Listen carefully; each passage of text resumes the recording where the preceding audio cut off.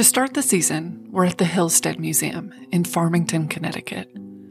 The museum was once the home of Theodate Pope Riddle, who was its architect and designer. It's also the home of art you would expect to see at the Met, paintings from Monet, Degas, Cassatt. Although Theodate lived a life of wealth and privilege, she also experienced immense trauma as a survivor of the sinking of the Lusitania, and was always searching for answers in the metaphysical. Welcome to Someone Lived Here, a podcast about the places people called home. I'm your host, Kendra Gaylord. We're inside a large white colonial revival home, with colossal columns on the front porch and a structured, detailed design. Inside this house are remarkable Impressionist paintings. But before we look at those, I want to look at a small pen and ink sketch tucked on the second floor. It's a drawing of a home that helped inspire this house, not because Theodate liked it, but because she didn't. Theodate was born with the name Effie Pope in 1867. Her parents came from different social standings and religions. Theodate's mother, Ada, went to private schools. Her family members were politicians and Yale graduates. Theodate's father, Alfred, came from a devout Quaker family and never went to college. But the two met when they were in their early teens. Alfred gave Ada an engagement ring at 16. The families disapproved, and Ada was sent to boarding schools. When she was a late teen, her mother died in childbirth, and 2 years later her father died too. At 22, she married Alfred, moved into his parents' house, and was soon a mother to Theodate. Her father used some of his wife's inheritance and a loan to become the secretary and treasurer of a Cleveland iron company. By the time Theodate was 10, he was its president. They built a home on Euclid Avenue, known as Millionaire's Row in Cleveland, Ohio, which brings us back to that drawing on the second floor of Hill-Stead. It's a dark Victorian home made of brick, often referred to as a Richardson Romanesque. There are deep arches leading to the porch that make the interior seem untouchable and foreboding. When it was built, Theodate did not like the home, but her mother, Ada, loved it and everything it represented. She had now re-entered the high society she had grown up within and wanted her daughter to join her in it. Which brings us to Farmington, Connecticut. Theodate was 19 and beginning to consider college. She was interested in Wellesley, as a crush of hers, Belle, planned on attending. But when she visited the campus, she said it felt like an asylum. As a side note, this is the second time so far Theodate mentioned hating Victorian architecture, but it is not the last. My favorite is when she was writing about Victorian houses going up, she called them fluted, flimsy, highly colored hen houses, which is both a tongue twister and such a good burn. The place where Theodate would end up going to school was Miss Porter's School for Girls. After visiting, she decided she would go to the high school, calling it one of the prettiest places. The buildings at Miss Porter's school, which is still around today, are all very colonial. Theodate's school experience had ups and downs. She was scolded for asking questions and being, quote, fond of an argument. She also dealt with extended periods of depression. A 23-year-old teacher, Mary Hillard, always seemed to look out for Theodate. Mary was a more progressive teacher, believing women could be more than wives and mothers, and there were a lot of reasons that appealed to Theodate, who was desperately looking for a calling. We're now going to talk with Melanie Bourbeau, the curator at Hill-Stead Museum. We're standing in the house that Theodate architected, and I want to understand how it came to be. After leaving Miss Porter's, she went on a trip to Europe and had a series of conversations with her father.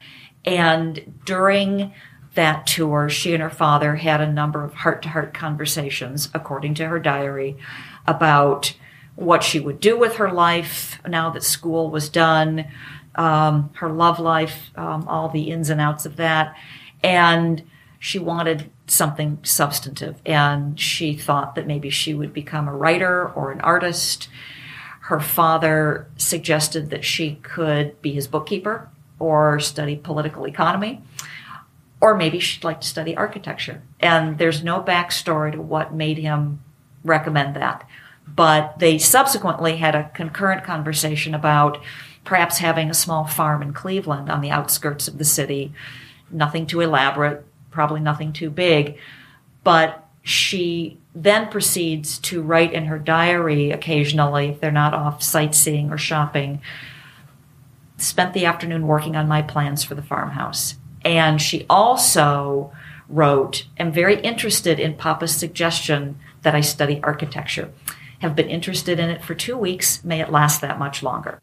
That grand tour of Europe, where Theodate and her father discussed her future, was also where the family's collection of French Impressionist paintings truly began. So we're in the drawing room, one of the largest rooms in the house and the most formal space where the popes would have entertained numerous times. This house was in fact designed because they were a very social couple, and the house is huge for two people. It's the square footage of the residence itself is around 29,000 square feet. So the drawing room is the most densely hung room in terms of artwork. And above the fireplace today is the French Impressionist piece, View of Cap d'Antibes, by Claude Monet, painted in 1888, that really started Mr. Pope on his journey of collecting Impressionist artwork. We know from Theodate's diary that neither she nor her father were immediately 100% taken with Impressionist artwork. Theodate wrote that she gave the Impressionists a lot of credit for trying something new, but she also thought they'd gone a little too far and that they were shouting in order to be heard, and she didn't think this new style had any staying power whatsoever. But when her father eventually made this purchase, she said, I think it's the finest impression I've yet seen, and we would not have appreciated it as much had we not been in the Midi. Although their initial reaction to Impressionism was slight confusion, they quickly grew to love and appreciate it. Alfred Pope's motivation for buying artwork was deeply personal. He was not buying these works for any sort of financial gain or, contemplating their monetary appreciation and value. He bought them because he loved them. And he would often use the phrase when he was writing, especially to a fellow collector, that he wanted to be able to rise to the works that he was buying. And his collection he had a very fluid approach to his collection. He would buy works of art, keep them for a period of time, sometimes a matter of months, sometimes a matter of a few years. And I suspect if they no longer provided some deep, visceral reaction in him, he would trade them back in for credit toward future purchases or credit toward another immediate acquisition. So the works that remain in the collection today, I think we can safely say, are the ones that most impacted him personally and that he most loved. This drawing room has remarkable paintings on every wall. Grainstack's White Frost Effect shows 2 grain stacks near Monet's home in Giverny, with purples and pinks, while its counterpart, mirroring it on the opposite wall, is Grainstack's in Bright Sunlight, with blues, greens, and yellows. There's also Degas' Dancers in Pink and Manet's The Guitar Player, side by side on a wall as they were in 1901. I'm so used to seeing paintings on solid walls and in empty rooms in museums. But here, Theodate chose the drapes and the furniture fabrics because they tied in with the dancers' pink dresses. There's furniture all around and the space feels lived in. The best way I can describe it is warm. When the family returned from Europe, Theodate's 23rd birthday was quickly approaching. She continued to dream of having a farmhouse, but she didn't want to be outside of Cleveland, but instead to rent and restore a home in Farmington, Connecticut, close to her former school and to Mary Hillard. Her father was against it, a single young woman living alone in 1890. Her mother, surprisingly, agreed. But it was not about female independence, but instead a young man. Harris Whitmore was a close family friend, and their parents had been hoping to make a match. Theodate had rejected him, but Harris was currently living a few towns over, and her mother thought proximity might change things. It did not. Theodate found herself making a life of her own and restoring a home. She called it the O'Rourkery, playing off her landlord's name. She began to cook all her own meals and spent a portion of every day with Mary Hillard. She hosted a group who discussed their current interests every Saturday. It was through her relationship with Mary that she became more interested in spiritualism. And in the library at Hill-Stead, you can see how deep that interest went. And one of the most interesting sections in the library are the books just around the corner in the second library, Theodate's books on spiritualism. This was a topic that fascinated her and occupied her mind, if not her wallet, for many, many years of her life. She was very interested in the popular notion of contacting the beyond, contacting spirits who had passed on to another life. The largest single subject volume of paper in our archive deals with Theodate's interest in spiritualism. We have all of the transcriptions of the sittings that either she participated in herself or were sent to her so that she could read them and study them and continue to learn from them. Although much of Theodate's research and interest was around speaking with the dead, it's interesting to look at what made spiritualism so appealing to women. At the time, many religions and society in general believed that the female body was weak and prone to disease.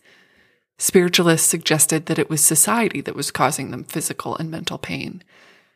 From unloving marriages, unwanted pregnancies, tight clothing, and a lack of exercise.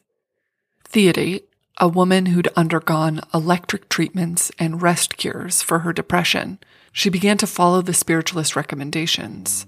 By the way, a rest cure was an enforced 6 to 8 weeks of bed rest in isolation with no reading or creative expression allowed. Now living alone in Farmington, she was biking every day, eating well, and she began to feel a lot more stable. On her father's recommendation, Theodate began a correspondence with an art history professor at Princeton. He agreed to teach her privately if she came to the area. Over the following years, she would study with professors at Princeton in the winter and spring. 75 years later, Princeton would begin to accept women. Hill-Stead started to become a reality in 1896, when the family bought the 250 acres behind Theodate's current home. Theodate was 29 and was beginning on her first job. Her dad hired an architecture firm. The firm sent plans, but Theodate quickly responded with her completed plans for the 28-room farmhouse and laid out plainly in a letter, quote, "In other words, it will be a Pope house instead of a McKim, Mead, and White." We'll tell the rest of Theodate's story after a quick break. Hey everyone, it's Kendra again. I wanted to give you some quick updates on the show and let you know a bit more of what you can expect from season 3.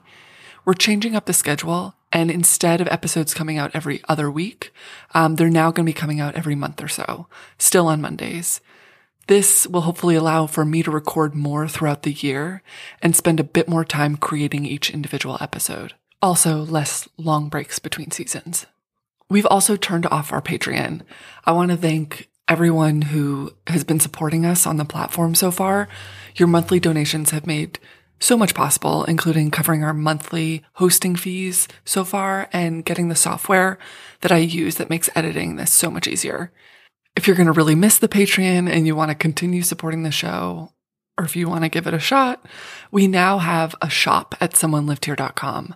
There you can get Someone Lived Here mugs or shirts that have funny architecture jokes on them. You can also make donations there if you just want to support the show directly. I did this mostly because I felt really guilty during the longer periods without new episodes. So this solution will hopefully make me feel a little less stressed and gets you guys fun merch. Both of these changes were made to make the show a bit more sustainable for me, since this is a one-person podcast. And now for the thing that I just thought would be fun. Someone lived here and now has a YouTube channel. The videos on there are designed to be a way to talk about houses and history in a more visual medium. Some stuff is about historic homes, some stuff is about houses in pop culture, like TV shows, movies, video games. If you're interested in researching your own apartment, I made a video called Find the History of Your New York City Apartment or Monica Geller's. In it, I used the apartment from Friends to show how to use the online tools I use when researching for these podcast episodes. So from it, you might be able to find 1950s images of your apartment, along with blueprints and maps of your area going back to the 1880s. Even if you don't live in New York, there are elements that are the same no matter where you live. So be sure to subscribe if you're interested at all. We may have some additional bonus stuff coming revolving around the podcast. I put a link to the shop and to this YouTube channel in the show notes. As always, thank you so much for listening to the show. It means so much to have you here learning about really cool people with me. So let's get back to the episode and see what Theodate's up to. We're now walking into the dining room, since it tells us a lot about the considerations Theodate was making when creating this home. One of the ways that we know Theodate and perhaps her parents were thinking about the placement of artwork in this house when it was under construction was the dining room fireplace mantle. It's a very high mantle that was designed proportionally to accommodate this longer, narrow pastel drawing Jockeys by Degas. So this work of art has hung here from day one when the family moved into this house in the middle of June 1901. And quite honestly, no other work of art in the collection would even fit there. So this was always viewed as what would be the focal point of this room. And the color cues for this work of art, the blues and the greens, are reflected in the carpeting, the wallpaper, in fact, even some of the china and Asian table coverings that the family acquired. We're now going to work our way upstairs to one of the many guest rooms. This one is called the Green Room. Given its name, that reflects the carpet color, the wallpaper color, and this is the room that today features the one remaining painting in the collection by Mary Cassatt. Sarah handing a toy to the baby was one of 3 works of art that Mr. Pope bought after moving into this house. Mary Cassatt was actually a friend of the family, and she was hosted here at Hill-Stead. One of the things that made it so comfortable for guests staying here was there was a bathroom attached to every bedroom, which is pretty luxurious for a house that was built in 1901. We're going into one of these bathrooms, and that colonial feel in every part of this house is no different here. Great bathtub, short but very deep, and beautiful view out that window. Now, are all the toilets this style? Yeah, it's you could get really elaborate bathroom fixtures back then, but this was the aesthetic that fit this house. So it's got this. There's a very colonial revivalness about that. Probably this not so comfortable wooden seat. So it has this. I always laugh and say it's got this state park outhouse aesthetic to it, but it fit the house, like a really fancy, elaborate Victorian porcelain toilet just would have been totally out of place here. Absolutely. And what's interesting is when they were planning this home, Mr. Pope wrote to Theodate about how much he enjoyed the needle baths at the Ritz Hotel. A needle bath was an early version of the shower, and you can understand why that name did not take off. There are no needle baths or showers here. Theodate stuck with the tried and true bathtub. Another guest room had a shared bathroom with the room where Theodate stayed. Mary Hillard had began working at a new school slightly further away, but in the summer she often stayed at Hill-Stead. Theodate wrote in her diaries, "We are very apt to sleep together in my room, and I can slip off to her bed if she goes to sleep." When Mary was undergoing a surgery, Theodate was offended when her parents, who were visiting a sick uncle, did not ask after Mary. Quote, Mary's to me what Uncle Twing is to them, and they either do not see it or ignore it. She is, of course, more to me than that. There were other close relationships over the years as well. Her doctor, a neurologist named Charles, a woman named Laura, who she invited to Hill-Stead. 4 words are blacked out from this diary entry, but what remains is, Laura spent the night with me in Mary's room. I am just so happy today. It has changed the whole tenor of my mind. She had friendships and acquaintances, and despite initially hating the socialite world of her mother, she seemed quite at home in it. Before we go to Theodate's bedroom, which started out as her parents' room and then became her own, I want us to look at the linen closet that gives us a bit more insight about Theodate's mother.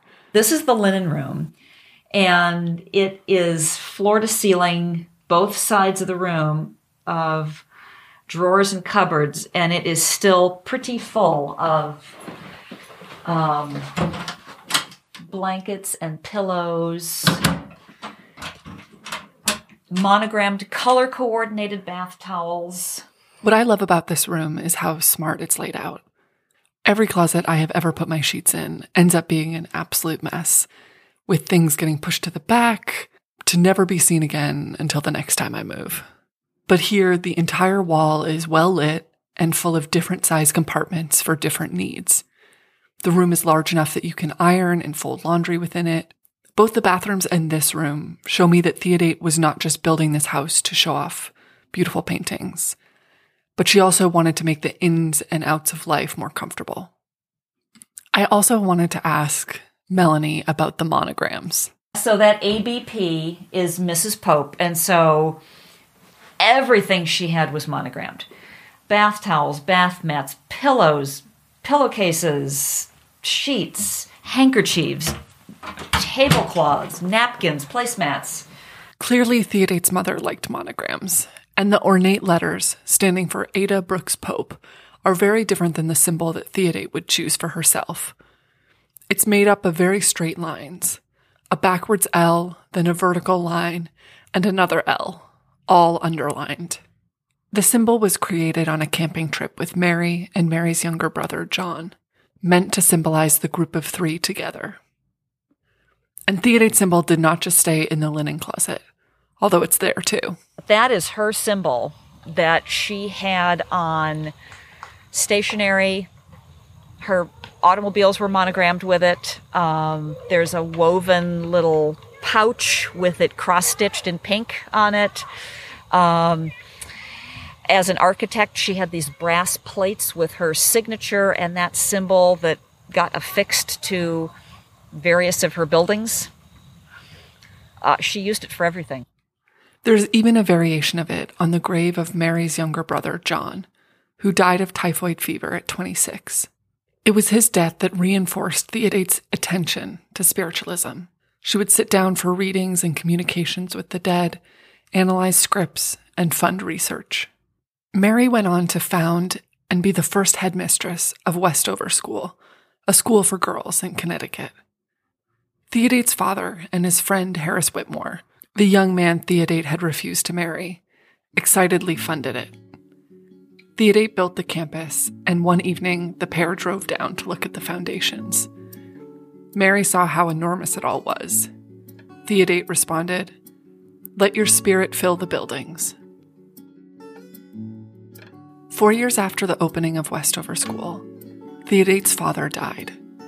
With his death, she lost her biggest cheerleader. When she didn't want to marry Harris, he told her she never had to marry. When she changed her name to Theodate, he wrote her new name in the family Bible. When she wanted to be an architect, he commissioned her first building. He really believed in her.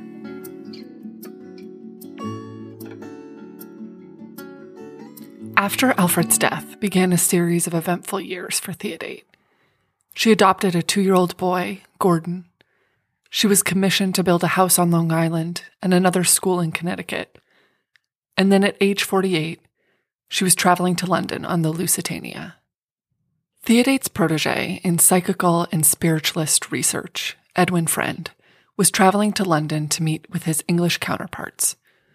She had decided to join him, bringing her maid Emily Robinson. Europe was in the midst of World War I, and the German embassy had placed a warning in the paper. Theodate read that paper after the ship took off from New York City. She suggested if anything happened, they would meet on the deck. The first 5 days of the trip went smoothly. On the 6th day, the ship was rerouted to Ireland, and Edwin and Theodate were walking on the deck when the Lusitania was hit by a torpedo from a German submarine. There was a loud impact and then a large explosion. The front of the ship was completely underwater, only 11 miles from the shore. Theodate then saw her maid, Emily Robinson, coming onto the deck. The three found life jackets, and Edwin tied them on both of the women. They then needed to jump. Theo asked Edwin to go first. He stepped over the ropes and the railing and jumped. He popped back up from the water, signaling for them to join him. Theodate slipped, lost her footing, and then kind of jumped. Underwater, she remembers not being able to reach the surface, swallowing water, and heard her voice say, "This is, of course, the end of life for me." When she reached the surface, she was surrounded by broken furniture, debris, and bodies. She was then struck hard in the head and was knocked unconscious. She drifted in and out for hours. A patrol boat pulled her body out and could not feel a pulse. She was placed on the deck with the dead. Another survivor went around the bodies and thought she saw Theodate's eyelids flicker. 2 crewmen revived her. Edwin Friend and Emily Robinson's bodies were never found. The Lusitania had sank in 18 minutes, and 1,197 people died. Theodate recovered in the home of a Quaker family in Cork. She would spend the summer in Europe, not yet ready to make the trip back. While she recovered, she received loving letters from a friend, John Riddle.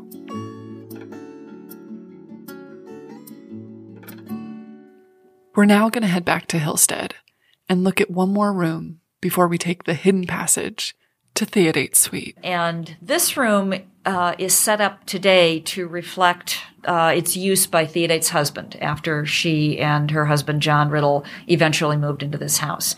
They were married in the spring of 1916, exactly 364 days after she survived the sinking of the Lusitania. Theodate and John had known each other for about a decade before they married.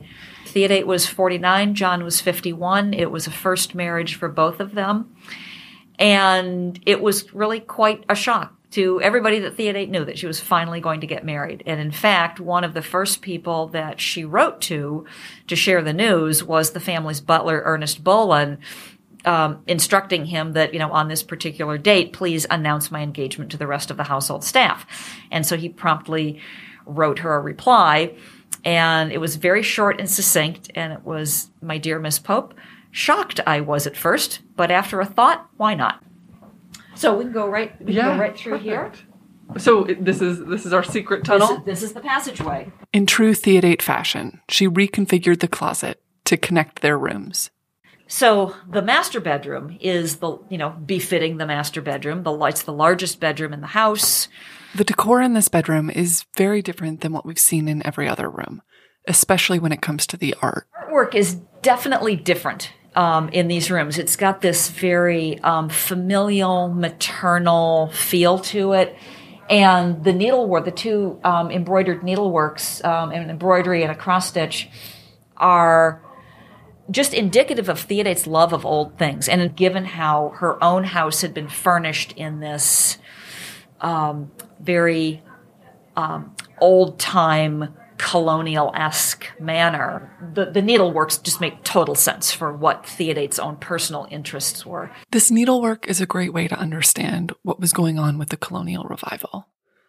Beverly Gordon, a textile interpreter and professor emeritus in design studies from the University of Wisconsin-Madison, wrote about this in her paper about the paradox of colonial revival needlework. Quote, "In its earliest phases, the colonial revival was largely a reactionary response on the part of a white Anglo-Saxon Protestant elite that was losing its sense of dominance and control. The rising tide of immigration was changing the country, and many who were alarmed by depressions, labor unrest, and the apparent end of the frontier sought to set themselves apart by tracing their lineage to ancestors of solid pioneer stock, unquote. A lot of Beverly Gordon's piece is discussing the colonial style in needlework that made a comeback in this era, 1875 to 1940. In the designs, you see symmetry, flower baskets, swags, teacups, wreaths, and needlework, which was initially seen as something for rural, disadvantaged women, had become a popular trend. In a generous reading, the colonial revival can be seen as romanticism of a non-industrial, more rural version of the United States, and a reaction to Victorian excess. But it was raising up the art and the architecture and pushing down the more honest historical past, while distancing itself from the current reality.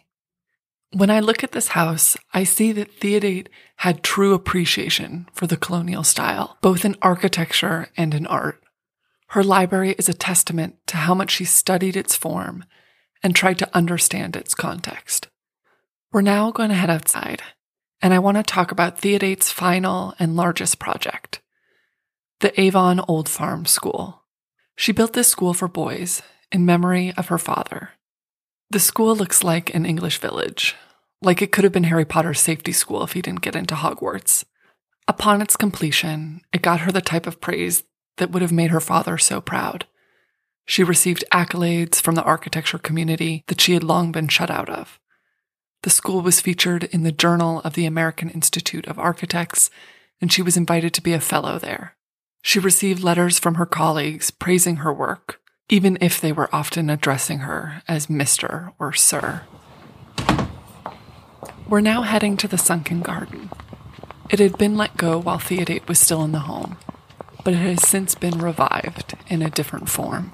So we're going down like 9-10 steps into a 1-acre sunken perennial garden. When a team was starting on reconstruction of this garden in the 1980s, they found a plan by Beatrix Farrand. She was a prolific landscape architect in the early 1900s and was commissioned to design over 100 gardens, but only a handful of her designs still exist. Although this Hill-Stead plan had never been put in place, they decided to create the garden how she outlined it. Beatrix Farrand's approach, you can tell that the taller plantings are to the back, and she was very much in favor of what she referred to these kind of tall, rounded evergreens as bullets. And she favored masses of color and that kind of, as the taller plants would sway in the breeze, that the movement that would be a part of the garden. So this is just, it's a wonderful example, and it's one of the few places, to my knowledge, that is completely publicly accessible year-round. When Theodate died, her will requested that she be buried at Hill-Stead, but the town of Farmington would not permit a private cemetery. This would be one of the very few things her will would not be able to accomplish. Now we're going to talk with Dr. Anna Swinburne, the executive director of Hill-Stead Museum, on how Theodate's legacy and her will continues to live on. I'm actually, after my interview with you, meeting with a probate judge who is so fascinated by Theodate's last will and testament that she's taught classes on it. She thinks it's like the Mona Lisa of wills. Could we expect anything less from Theodate? She also outlined her home continuing on as a museum, keeping on the entire staff. What seems typical to her character, incredibly fastidious, said exactly what she wanted about everything. She did leave an amount of money as an endowment. The dividends on that money, though, the endowment only pay about 10% of our operating budget. So I like to tell people she could have imagined the internet before she would have been able to predict the appreciation of the assets, particularly the paintings. One of the parts of her will that most people interpret as the most limiting is that nothing can leave the collection and nothing can be added to the collection, so that it is static. I have studied art and artists long enough to understand sometimes your best work happens when facing a limitation. With that unmovable in our landscape, it really forces us to just be more creative. And I don't think that's a bad thing. I think it's part of what makes us really, really special. Hill-Stead Museum is currently in the final stages of completing a project within the carriage barn. Really, what we're doing, we don't touch the footprint at all, but we are lining it with a skin, an interior skin, so we can put all of the good, juicy, climate control, thermal envelope, ADA compliant features into what's already there. So the objective has been to create a space within the historic space, but that will give us options that we've never had from a programming standpoint.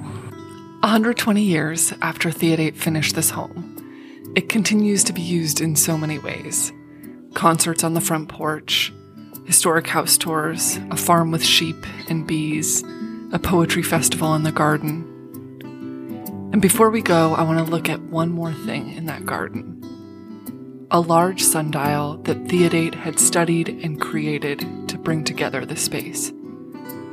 On its side, it reads the Latin, Ars longa, vita brevis. In this home, where artwork is surrounded by books and pillows and desks and nature, there's always the reminder, art is long, life is brief.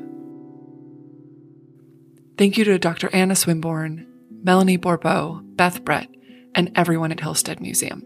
The book, Dearest of Geniuses, A Life of Theodate Pope Riddle by Sandra L. Katz was key in putting together this episode. And thank you for listening to this first episode of Season 3. I'd love to hear what you think of the show, so leave a review on Apple Podcasts or comment on the episode blog post if you want to discuss it further. There have been a lot of changes to the website, including a new shop. You can check that out at someonelivedhere.com. Final thank you to Tim Cahill for our music. He just released a new album called Songs from a Bedroom, which I've been loving. I'm your host, Kendra Gaylord. This was Someone Lived Here.